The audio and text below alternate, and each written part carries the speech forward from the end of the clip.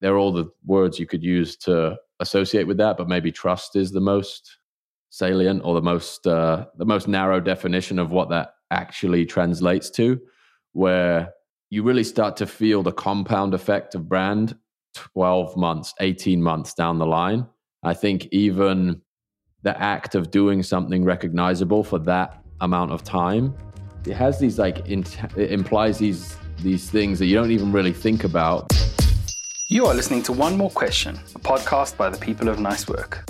One of the things we often catch ourselves saying is, can we ask you one more question? This podcast is all about sharing that.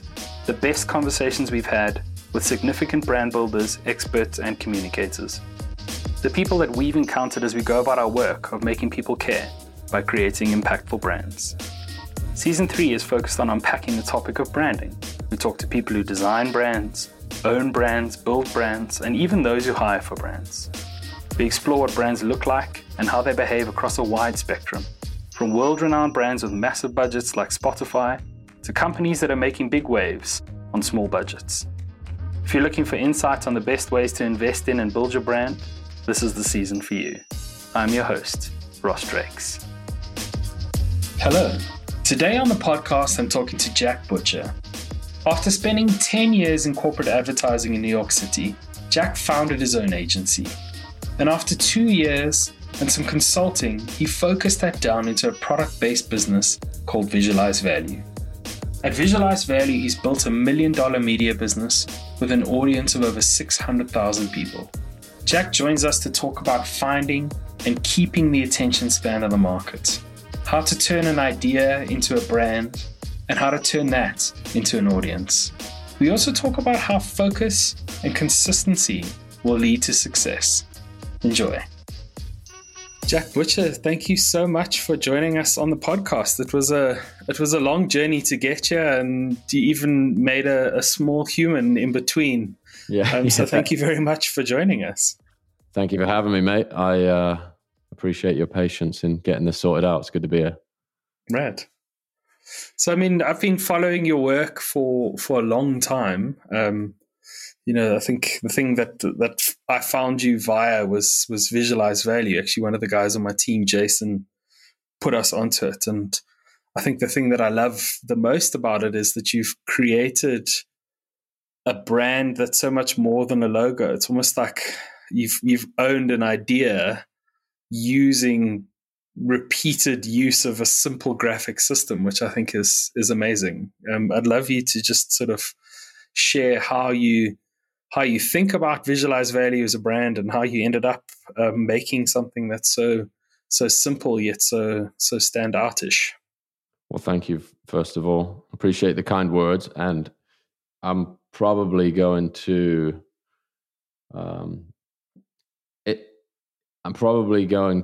sound like this would happen completely accidentally, and 90% of it was an accident, or it was very incremental steps that led to it being what it is today. So my background is in graphic design. I worked in a bunch of different commercial environments as a designer, as an art director in ad agencies and design studios, and did about 8 years bouncing around all these different jobs, picking up all these different skills, working with all these different types of clients, industries, projects, mediums, all of this different stuff. And I started my own agency, both naively and arrogantly, in the winter of 2017. And I'd reached a point in my agency career where I'd had enough exposure to the economics of the agency business that I was like, oh, I'm producing the deliverable here, so I deserve 90% of the billable amount. Obviously, that's a complete fallacy, but again, that was the catalyst for me going and starting my own agency. There's a ton of infrastructure, there's all this management, and with Fortune 500 clients that I was working with, there's obviously a massive expectation on the maybe 80% of the work is not actually the work in those relationships. So long story short, started an agency, managed to get a couple of large clients through referrals and my network from having, 8 years of producing work in front of people and being connected to them, and lasted about 6 months. And then decided, okay, this is not something that I'm interested in doing longer term. Don't want to build a team of 30 people. Don't want to like rent an office in Manhattan so I can court clients when they're in town and all of those things that come with competing with your like Madison Avenue agencies that I'll be bidding against on these jobs. So that wasn't the perception.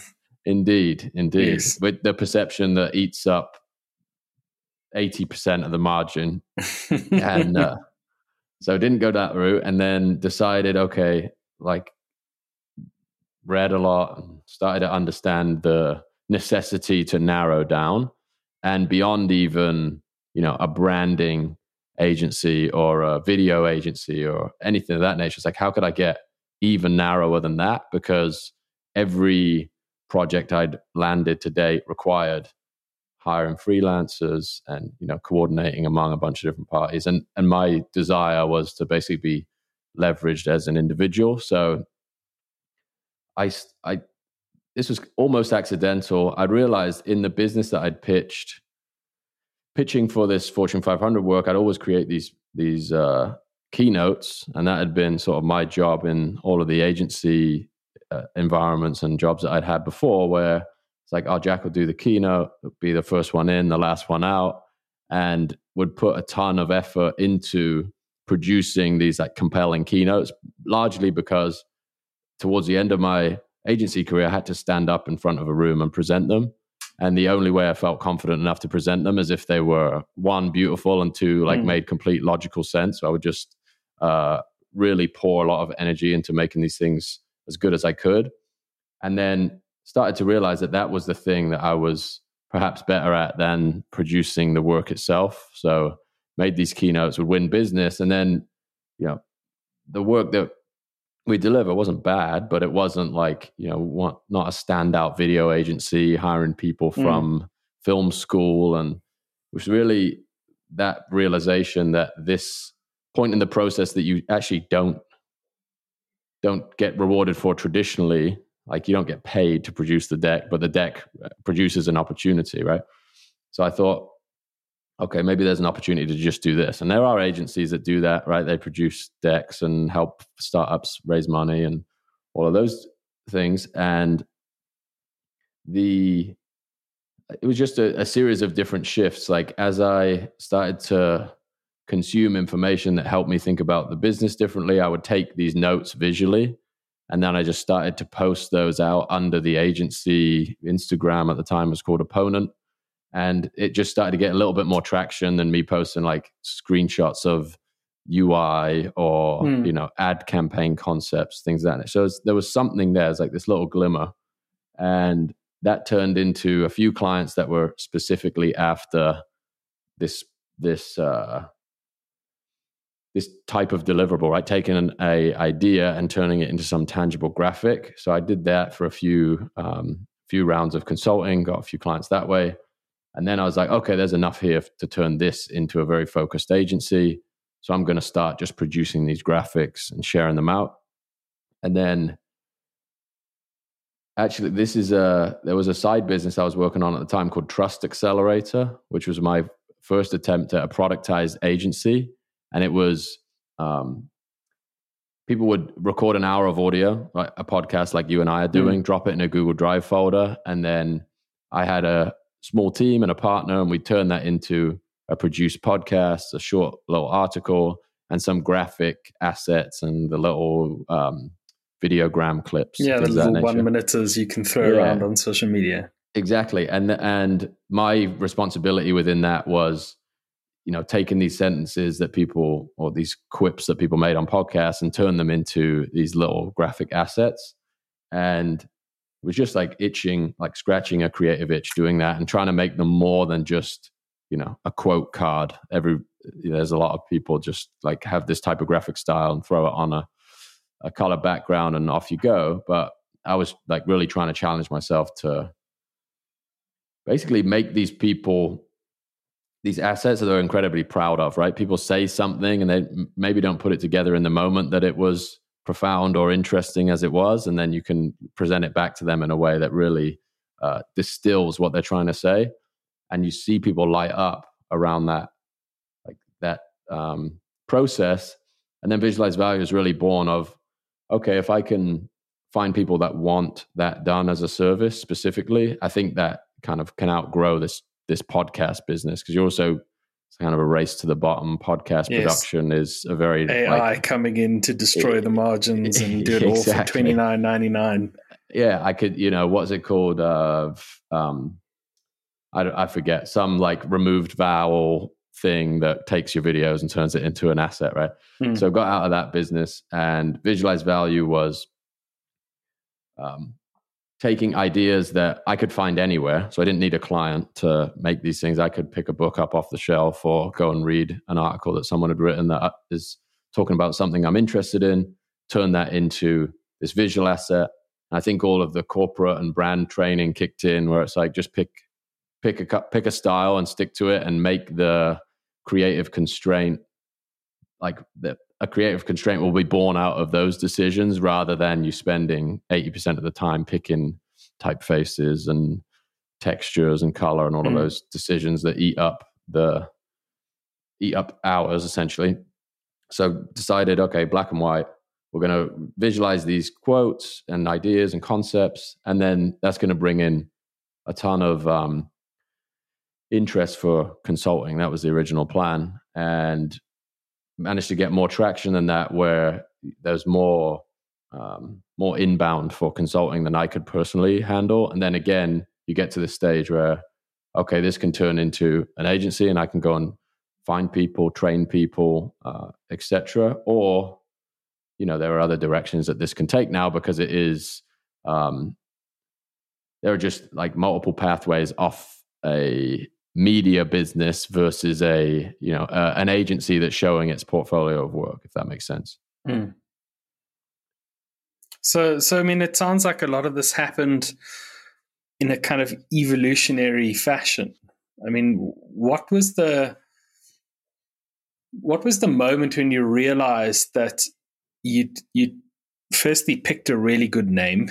Like, I think in terms of a brand name, it says what you do, and it's intriguing, and you've got the VV in there, which also works very well, and that you realized that you didn't need the other pieces, and you could just do this. Like, how did you get to that point to realize, okay, well, actually, I can not have to consult, I can just create these things, and that can actually be the brand and the business that people are wanting?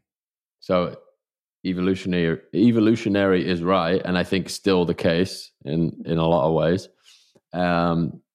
There was a few moments in time where you feel the network effect of some of the social platforms kick in, and that I didn't know exactly what it meant in the moment, or what it would, what doors it would open up, but it definitely felt like a step change, a shift in the dynamic of the business. So I'd gone from this like really, I guess, low leverage, like belly to belly, like pitching with, organize a meeting, sit down for an hour, put together a story and convince somebody that you have the ideas that can propel their business in some way, shape or form, versus like flipping that dynamic entirely, where you become the magnet and people come to you and they're not trying to direct you.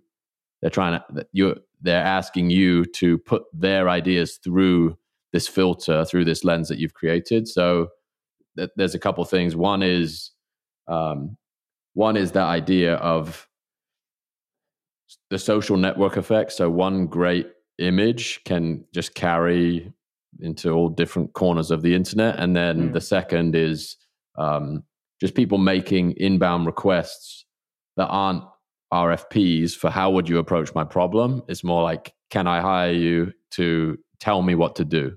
Which is that was like a polar opposite of what the agency world had been to me up to that point.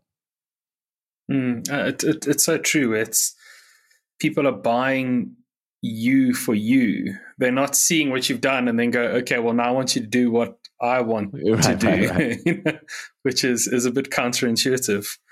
Like, how much of the value of this business do you think is in the brand, in those kind of elements that you've created? Like, because I see you've explored many different ways of kind of monetizing this. There's courses, there's a community, there's little documents you can download, there's ideas you can buy. I think there's so many different things that you've done. Like, how strong do you think the brand is in creating that value for you?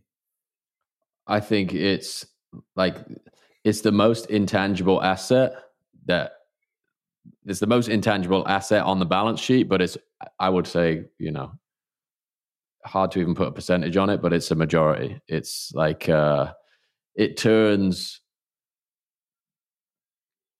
I think the way I think about it is a brand has this intangible equity that's very hard to calculate, but every single additional image is building equity. And that I read this article recently. I have to dig it up and send you a link to it. But the gist of the opening paragraph is your brand is this decentralized thing that essentially exists in other people's heads. Like your brand is this cumulative thing that you don't really have any consistent understanding of. It's this thing that you're building in other people's minds, and that to me is like, they're all the words you could use to associate with that, but maybe trust is the most salient, or the most narrow definition of what that actually translates to, where you really start to feel the compound effect of brand 12 months, 18 months down the line. I think even the act of doing something recognizable for that amount of time is, it has these it implies these things that you don't even really think about. But I think when people view the brand now, it doesn't look like it's going to go away, right? It feels like it has a foundation where you can expect to see something every couple of days, once a week, once a month. And that I think that's why brand is so complex, because it takes such a long time to like take hold. And I'd, even in my corporate brand exercises, I'd never been as close to the outcome as this. Or you build a brand and then you hand it over, and if you haven't done a good enough job of making the people you work with feel like they own it, then it just sort of dissipates, right? The branding is kind of the thing that happens after you deliver the brand. So the brand is black and white visuals and the distillation of ideas, but the branding is showing up and posting this stuff every day, or bringing new ideas to the people that follow it on a consistent basis. And I didn't really get that until I'd gone through this process either. And I have so many branding projects in my portfolio that I'm very proud of, but they never continued on the trajectory that I would have liked to have seen them continue on, because I guess the momentum didn't exist in the business, or I didn't install the momentum in the business that I could or should have in order to achieve that effect over time. And it really does take a long time, like to win that like battle of attrition, of attention, and like fire off the sequence of neurons that fires off when someone sees your work. I think we underestimate how long it takes to get there. We both underestimate how long it takes to get there, but we also underestimate what it's worth when you kind of pass that threshold, if that makes sense. Yes. Well, I mean, that's such a valid point, or powerful point, is I think people see the success stories and they see the light that's been shone on them, but they don't see the time and the energy and the effort that those companies and those brands put in to get noticed. I mean, there's a YouTuber named Marcus Brownlee, MKBHD. He's been making videos for 14 years. Incredible. So people look at him now and they're like, okay, this guy's successful and all the people are sending him products and he's selling merch and he can put his name on something and sell it out in 30 seconds. But you don't recognize that he's been making a video a week for 14 years, Incredible. Which is, from a consistency perspective, epic. And like you said, he's just accreting brand equity over time. So when people see him and they go, well, should we work with this guy or should we work with that guy? You're like, well, this guy's been doing this for 14 years. And this guy's kind of, like bright and shiny and exciting, right. but not necessarily as consistent. And I also think the craft evolves, when you go at it all the time, it gets better and better and better and better. So when people look at it, they're like, it's so simple, but it's so clever and so brilliant. But that's doing the same activity over and over and over again for a long period of time. Yeah, like MKBHD is an amazing example. He's an institution at this point. Like that level of consistency and brand applied, like you say, people will pay an hour of their time to watch his video every time he posts it because his reputation has earned that hour from them before they've even committed to it. It's kind of a fascinating concept that, again, the world is changing so significantly. I feel like the amount of power in that distribution for someone like him is outweighing some traditional media outlets at this point. I don't know how many YouTube subscribers he has. I'm sure it's in the 8 figures, multiple 8 figures. And it's kind of difficult to imagine that scale. It's incredible.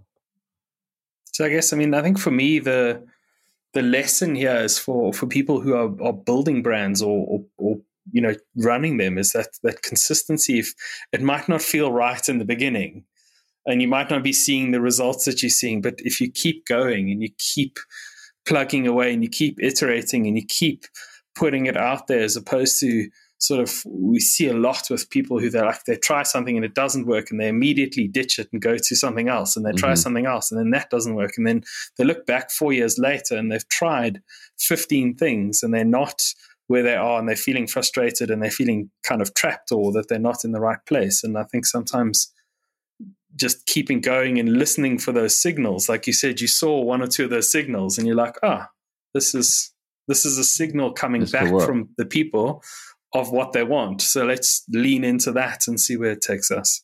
Yeah, I think there's also to lean into a bit of the nuance of visualized value is I didn't need 1,000 people to believe in it for it to work. I needed to find 5 people a year that were interested in hiring me as a consultant. And I was, posting stuff on the internet. And even if you have 50 followers on Instagram, you're getting a few dozen impressions a day, right? So it's easier than going and knocking on 36 doors a day, even if you have a minuscule following. And that's another thing I think that is, it's not specific to this business model, but there's this, there are these incremental stages where the brand sort of performs a different role, or as the business grows, you can, the brand is, the opportunities kind of lag the brand, if that makes sense. So you can kind of adjust on the back end what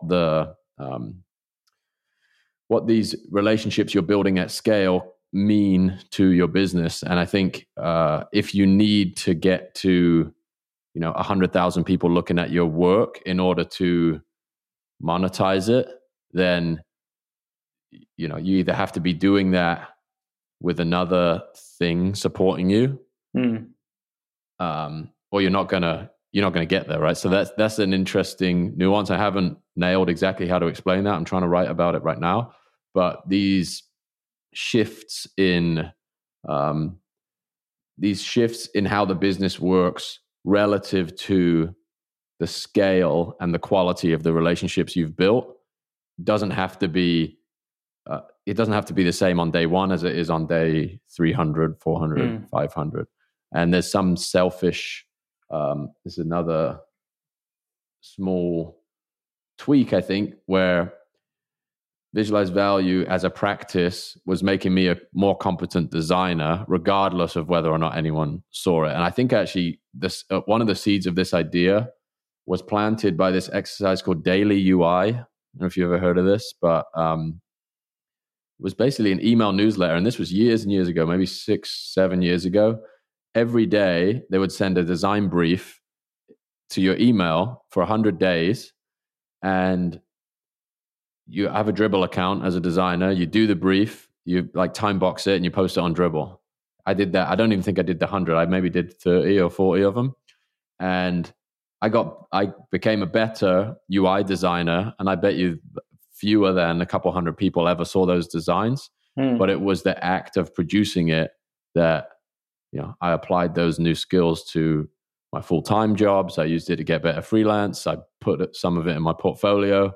So I think, talking specifically to, well, maybe not necessarily just creative people, but anybody who, like, building a brand by producing content is going to have there's upside to you, regardless of whether or not anyone sees it or interacts with it. Yeah. Well, I think it is. I mean, I can speak from our experience at Nice Work. The more we've put out there, the more videos we've created, the more podcasts we've created, the more interviews we've done, the more webinars we've produced, the more videos we've made, the more articles we've written. We're getting clearer and clearer in our thoughts. We're getting better at articulating them. And when we've helped our clients do the same, when they create stuff regularly, you look at the first stuff and you're like, that's really bad, but you almost had to make 100 versions of it to get to the one where you look at it and you go, oh, that's very good and that's very clever. And then you look at some brands, like a company like Patagonia has been making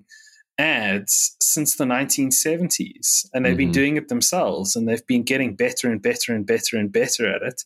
And then you've seen, and this will lead me to my next question, there's a whole bunch of people in that industry that try and copy their ad style because they've kind of built it up, but it's very hard to copy. I mean, I see that you on LinkedIn and all the places where people copy your style, because it's quite an easy style to copy. It's not like you need to be the world's best illustrator to use simple shapes and black and white.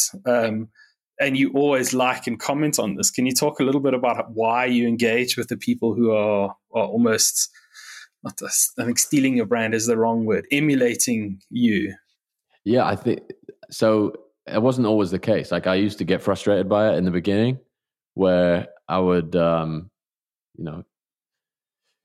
Instagram account pops up, or like a straight rip off in a different style. So you basically take the construct of the visual and then just apply some other color scheme to it and typeface to it.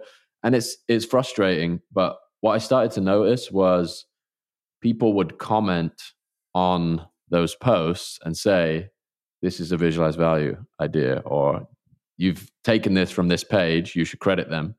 And I just started to think, this is a grandiose example that I'm going to use here, but the Wright brothers story. Yes. Where they start to try and legislate, or they started to try and litigate against everybody else that's trying to build a plane in the early 1900s. And they got beaten into the sky by somebody else because they were so focused on the legal battles and the attempt to like slow other people down. And the same thing that makes the internet this incredible opportunity machine is the sword cuts both ways, right? If you do something that starts to work, the market picks up on it and starts to copy you. Loads of people have said this in various different ways, but if nobody's copying your ideas, then maybe your ideas aren't that great. And this phenomenon is like, the only thing I can do to really maintain an advantage is just to keep making my work better and put more time into it. And there is zero upside to pursuing accounts that are trying to honestly, I also would say, like, I don't have a monopoly on visualizing ideas, nor do I want one. And there's plenty of people that would advocate for this idea of you just emulate something you are interested in until you find your own voice and style. And even in the most successful examples of the sort of emulation pages, at the beginning, I was like, these guys are definitely going to catch up and maybe overtake our main pages. Hasn't been true so far, because the network effects of, if you have a 6 to 12 month lead in the network effects of this very specific style, feels to me like the chances of someone running into that work and not your work when their network is 100 times smaller than yours because you've been doing it for a year longer are very low. So there's a multitude of reasons why I just stopped worrying about it. And it really ate me up for a little while at the start. I was like, I found this thing, and now, someone else can just emulate it. And really the only way to maintain the edge long term is just to dig your heels in and just try and be cleverer, make better work, and hope that is obvious in the output of the product too. There this better than anyone.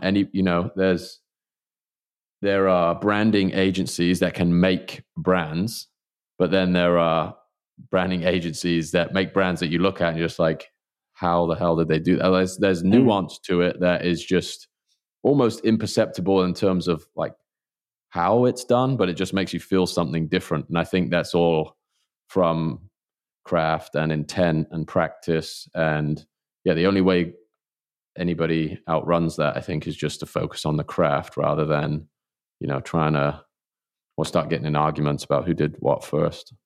That's, I think, you mentioned it in your when you were speaking, is that consistency is, if you're consistent, you can almost out-consistent anyone.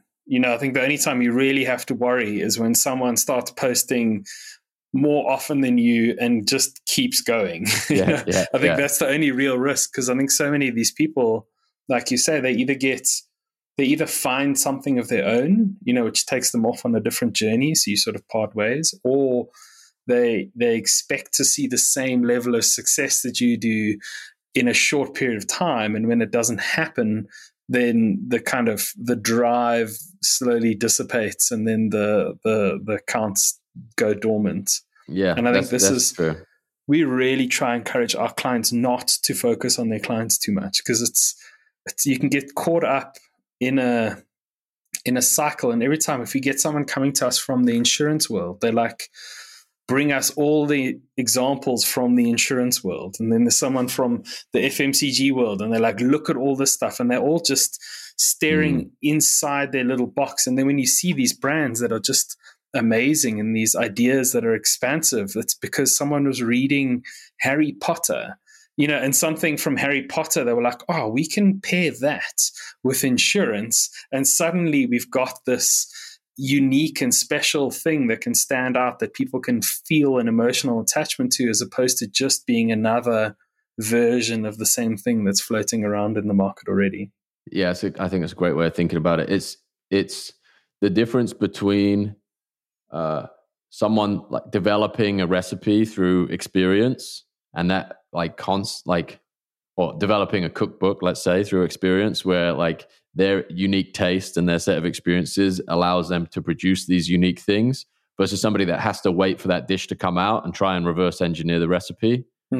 And there's so much subtlety in how someone came to a conclusion naturally, and that feels I've never understood how this works, but so much of there's so much gut and instinct that goes into content and ideas that really resonate with people, that if you the really calculated attempts to emulate often just don't land anywhere near as well as the ones that were produced with intent and organic input. Now you've been doing this for a while, and the internet is notoriously fickle, and the attention spans shift all the time. How have you managed to continue doing this and continue creating and continue capturing that intention from people? How do you do this? And I know you're in the kind of I suppose not the latter, but in the later part of Visualize Value, you've been doing a lot of education work and a lot of teaching people how to do this. And so it's not so much just about creating the posts, it's about the whole philosophy behind it. How do you maintain that attention span, which is almost kind of the reward for building the brand, but it's also the poison chalice, because if it slips away, it can elude you for the rest of time? Yeah, that's a great question. I think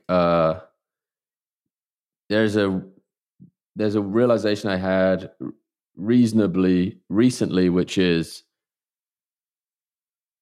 my curiosity is kind of what got me into this in the first place. So the times that I've experienced the most, like the lulls in production and in like no new ideas are really flowing, is because I've gotten stuck, or I'm kind of drawing a line in the sand where it's like, okay, let's go back and repeat, or we're done here and we've got the recipe and we should just keep going.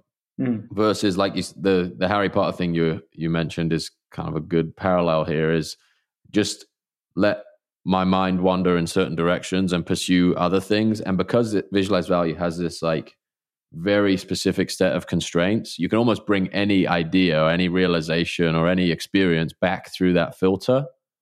And I think it's one, there's like an element of luck to it, because I think I stumbled into something that really gives me constraints that work very harmoniously with the things that I am actually interested in. So I really like the process of trying to decode the idea, like mess around with the logic of the idea and just convey it. So those constraints are actually incredibly helpful for that. And they like, it's almost like the reward increases with time, because you're able to continuously prove that the constraints you've chosen have legs, as opposed to me giving up on these constraints and adding some maybe arbitrary new visual device, or adding like broadening the scope of tools that I use to produce visuals, actually sort of dilutes the power of the rest of the library of stuff. So I attended this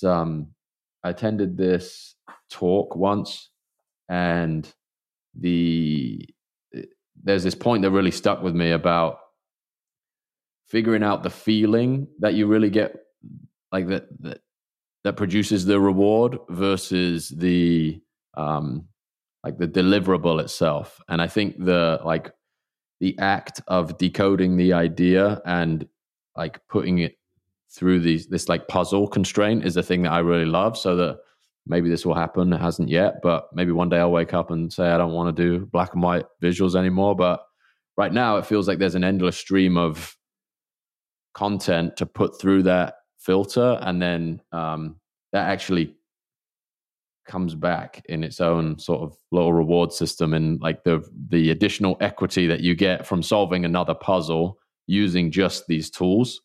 So part luck and part like leaning into that, I think is that's a huge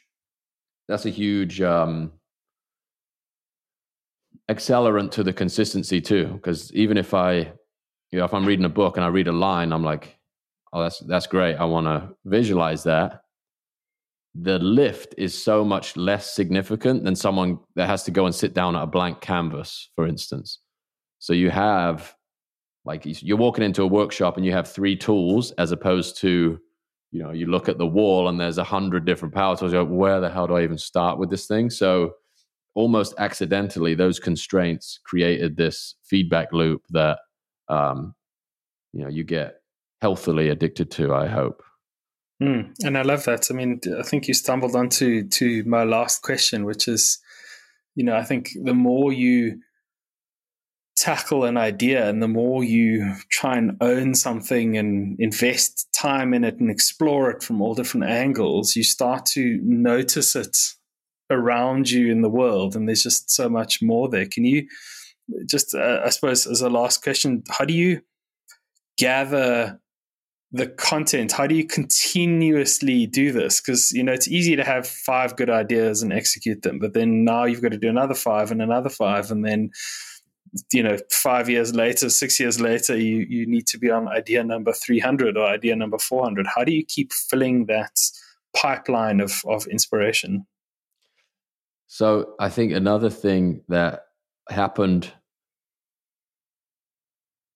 by accident in some ways is the catalyst for Visualize Value originally was the ideas that I was stumbling upon as a burned out business owner. So the Seth Godins of the world, the Naval Ravikants of the world, like I was reading their words and I'm like, okay, this is helping me continue to, evolve the set of models in my head that's going to help me get to a more sustainable, earn a more sustainable living, build a business that I'm more, more content with showing up and working on every day.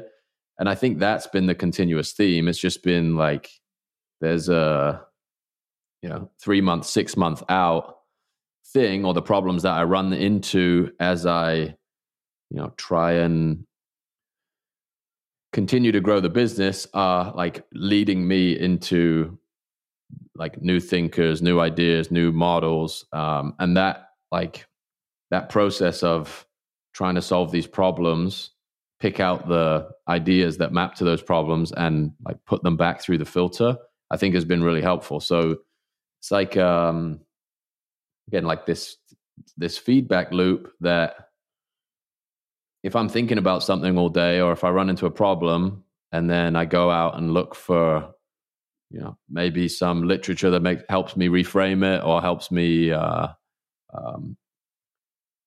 think about it in a different way, I'll take that and put it through this filter. So it's like, it's just a way to record the evolution of my thinking and the material that I'm consuming. And that's just it's a pretty symbiotic little feedback loop that has worked to date. I haven't run out of stuff to consume yet. And there's plenty still out there. That's so rad. I mean, Jack, thank you so much for your time. I think the pieces that I'm carrying away from this conversation is the power of consistency and how kind of just going at something and tackling it again and again and again can produce value, and that value can often be quite, it's self-fulfilling. So once you've done it for long enough, it starts to feed itself, and that creates its own sort of equity, which I think in the branding space is a huge advantage for people. And it's easy to do, but it's also easy not to do. So all you have to do is be consistent, but it's so easy not to be consistent. So I think that's the piece that I'm carrying away. So, I mean, thank you so much for your time. I really appreciate your energy, and I continue to watch Visualize Value evolve. Thank you for having me. It was great. Right. And with that, I think we'll catch you all in the next one. Bye-bye.